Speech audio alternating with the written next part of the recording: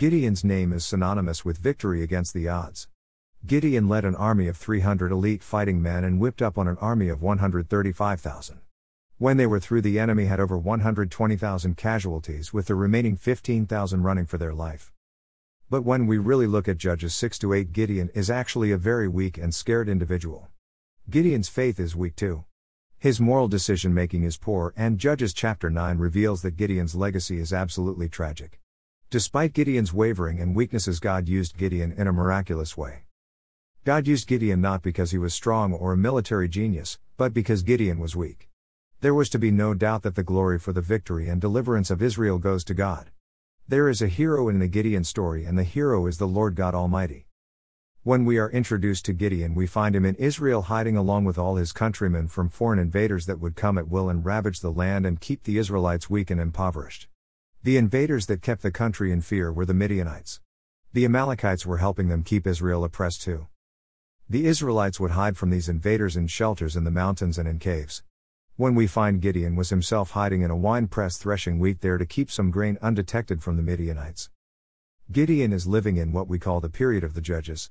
He does not know it, but he himself would become one of the judges of this period. There was a pattern that emerged during this period of the Judges. The cycle went like this: sin, punishment, repentance, deliverance, and then peace. The last deliverance had occurred during the deliverance where God used Deborah. This deliverance had taken place 40 years previously. The cycle had come almost full circle. There had been a period of peace following the deliverance associated with Deborah. During this time of peace, Israel has gradually become more and more active in Baal worship, the sin. As we find out, Israel's Baal worship was so entrenched that anybody who interfered with Israel's Baal worship could be killed by the Israelites. 7 years Israel was given over to the Midianites. Israel probably started their Baal worship during their 40 years of peace. Coasting along like a car out of gas. They lived in caves. Israel would plant crops, and Midianites and Amalekites would come in and invade and destroy everything. They would ruin the land and kill the livestock. That Baal worship brought on the punishment. The invasion of the Midianites, who devastated Israel, terrified them, caused them to live in caves to hide, and kept them impoverished. Now we begin to see a repentance of Israel in Judges 6:6, where they cried to the Lord for help.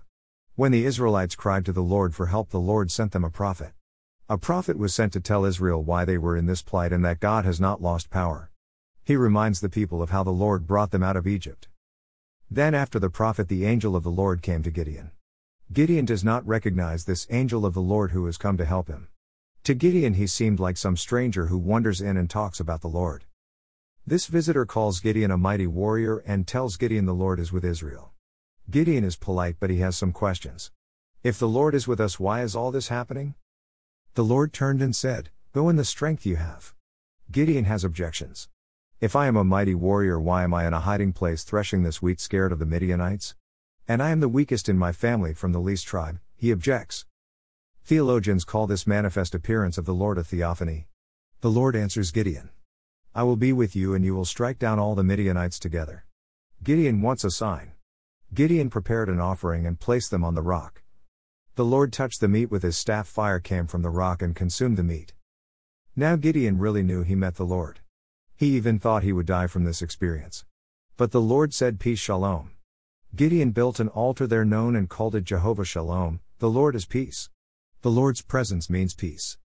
The Lord gave Gideon a very challenging command in his preparation to deliver Israel from the Midianites. If God is going to deliver Israel, they must turn from their Baal worship. Tear down the Baal altars in your hometown. The Lord told him to cut down the Baal idol poles of him, family and town, and use them to make a burnt offering. Gideon was scared of his family and town, so he did this tearing down at night. They were about to kill Gideon, and his father stepped in and reasoned with them just how powerless the gods of Baal were. The Spirit of the Lord came on Gideon. The Amalekites and Midianites joined forces, and Gideon summoned the men to fight. The Spirit of the Lord comes on Gideon. 6:34. Gideon blows the trumpet and calls the people to take up arms against the Midianites. Gideon's name is synonymous with a sign or two signs of the fleece. Before this battle, Gideon wants a sign, a fleece. He wants two of them actually.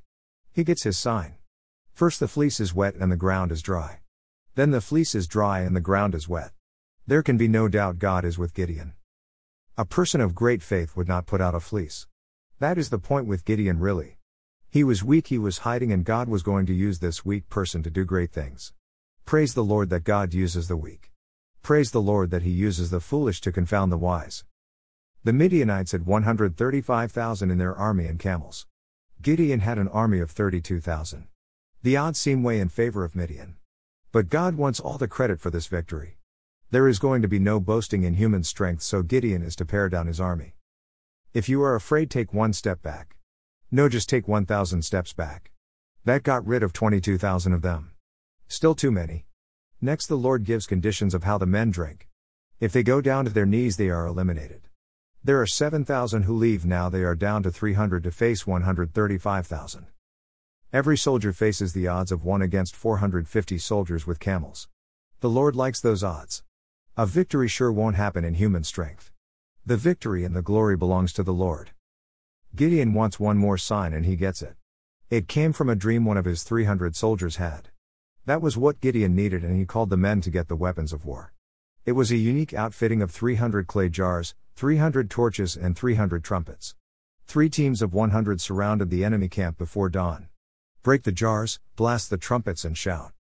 The battle was miraculous. There was confusion in the camp and the enemy turned on one another. The Lord caused this panic. 120,000 were killed and 15,000 fled under pursuit. Deliverance of Israel. The victory belongs to God. The lesson for us: God will use us in spite of our weaknesses. Gideon was weak, yet the Spirit of the Lord empowered Gideon. The same power is available for us in Christ. When we are weak, we are strong if we trust in the Lord. Christ makes the difference between adequacy and inadequacy.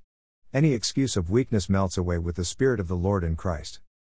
God used Gideon in his weakness, and He will use us if we submit to Christ.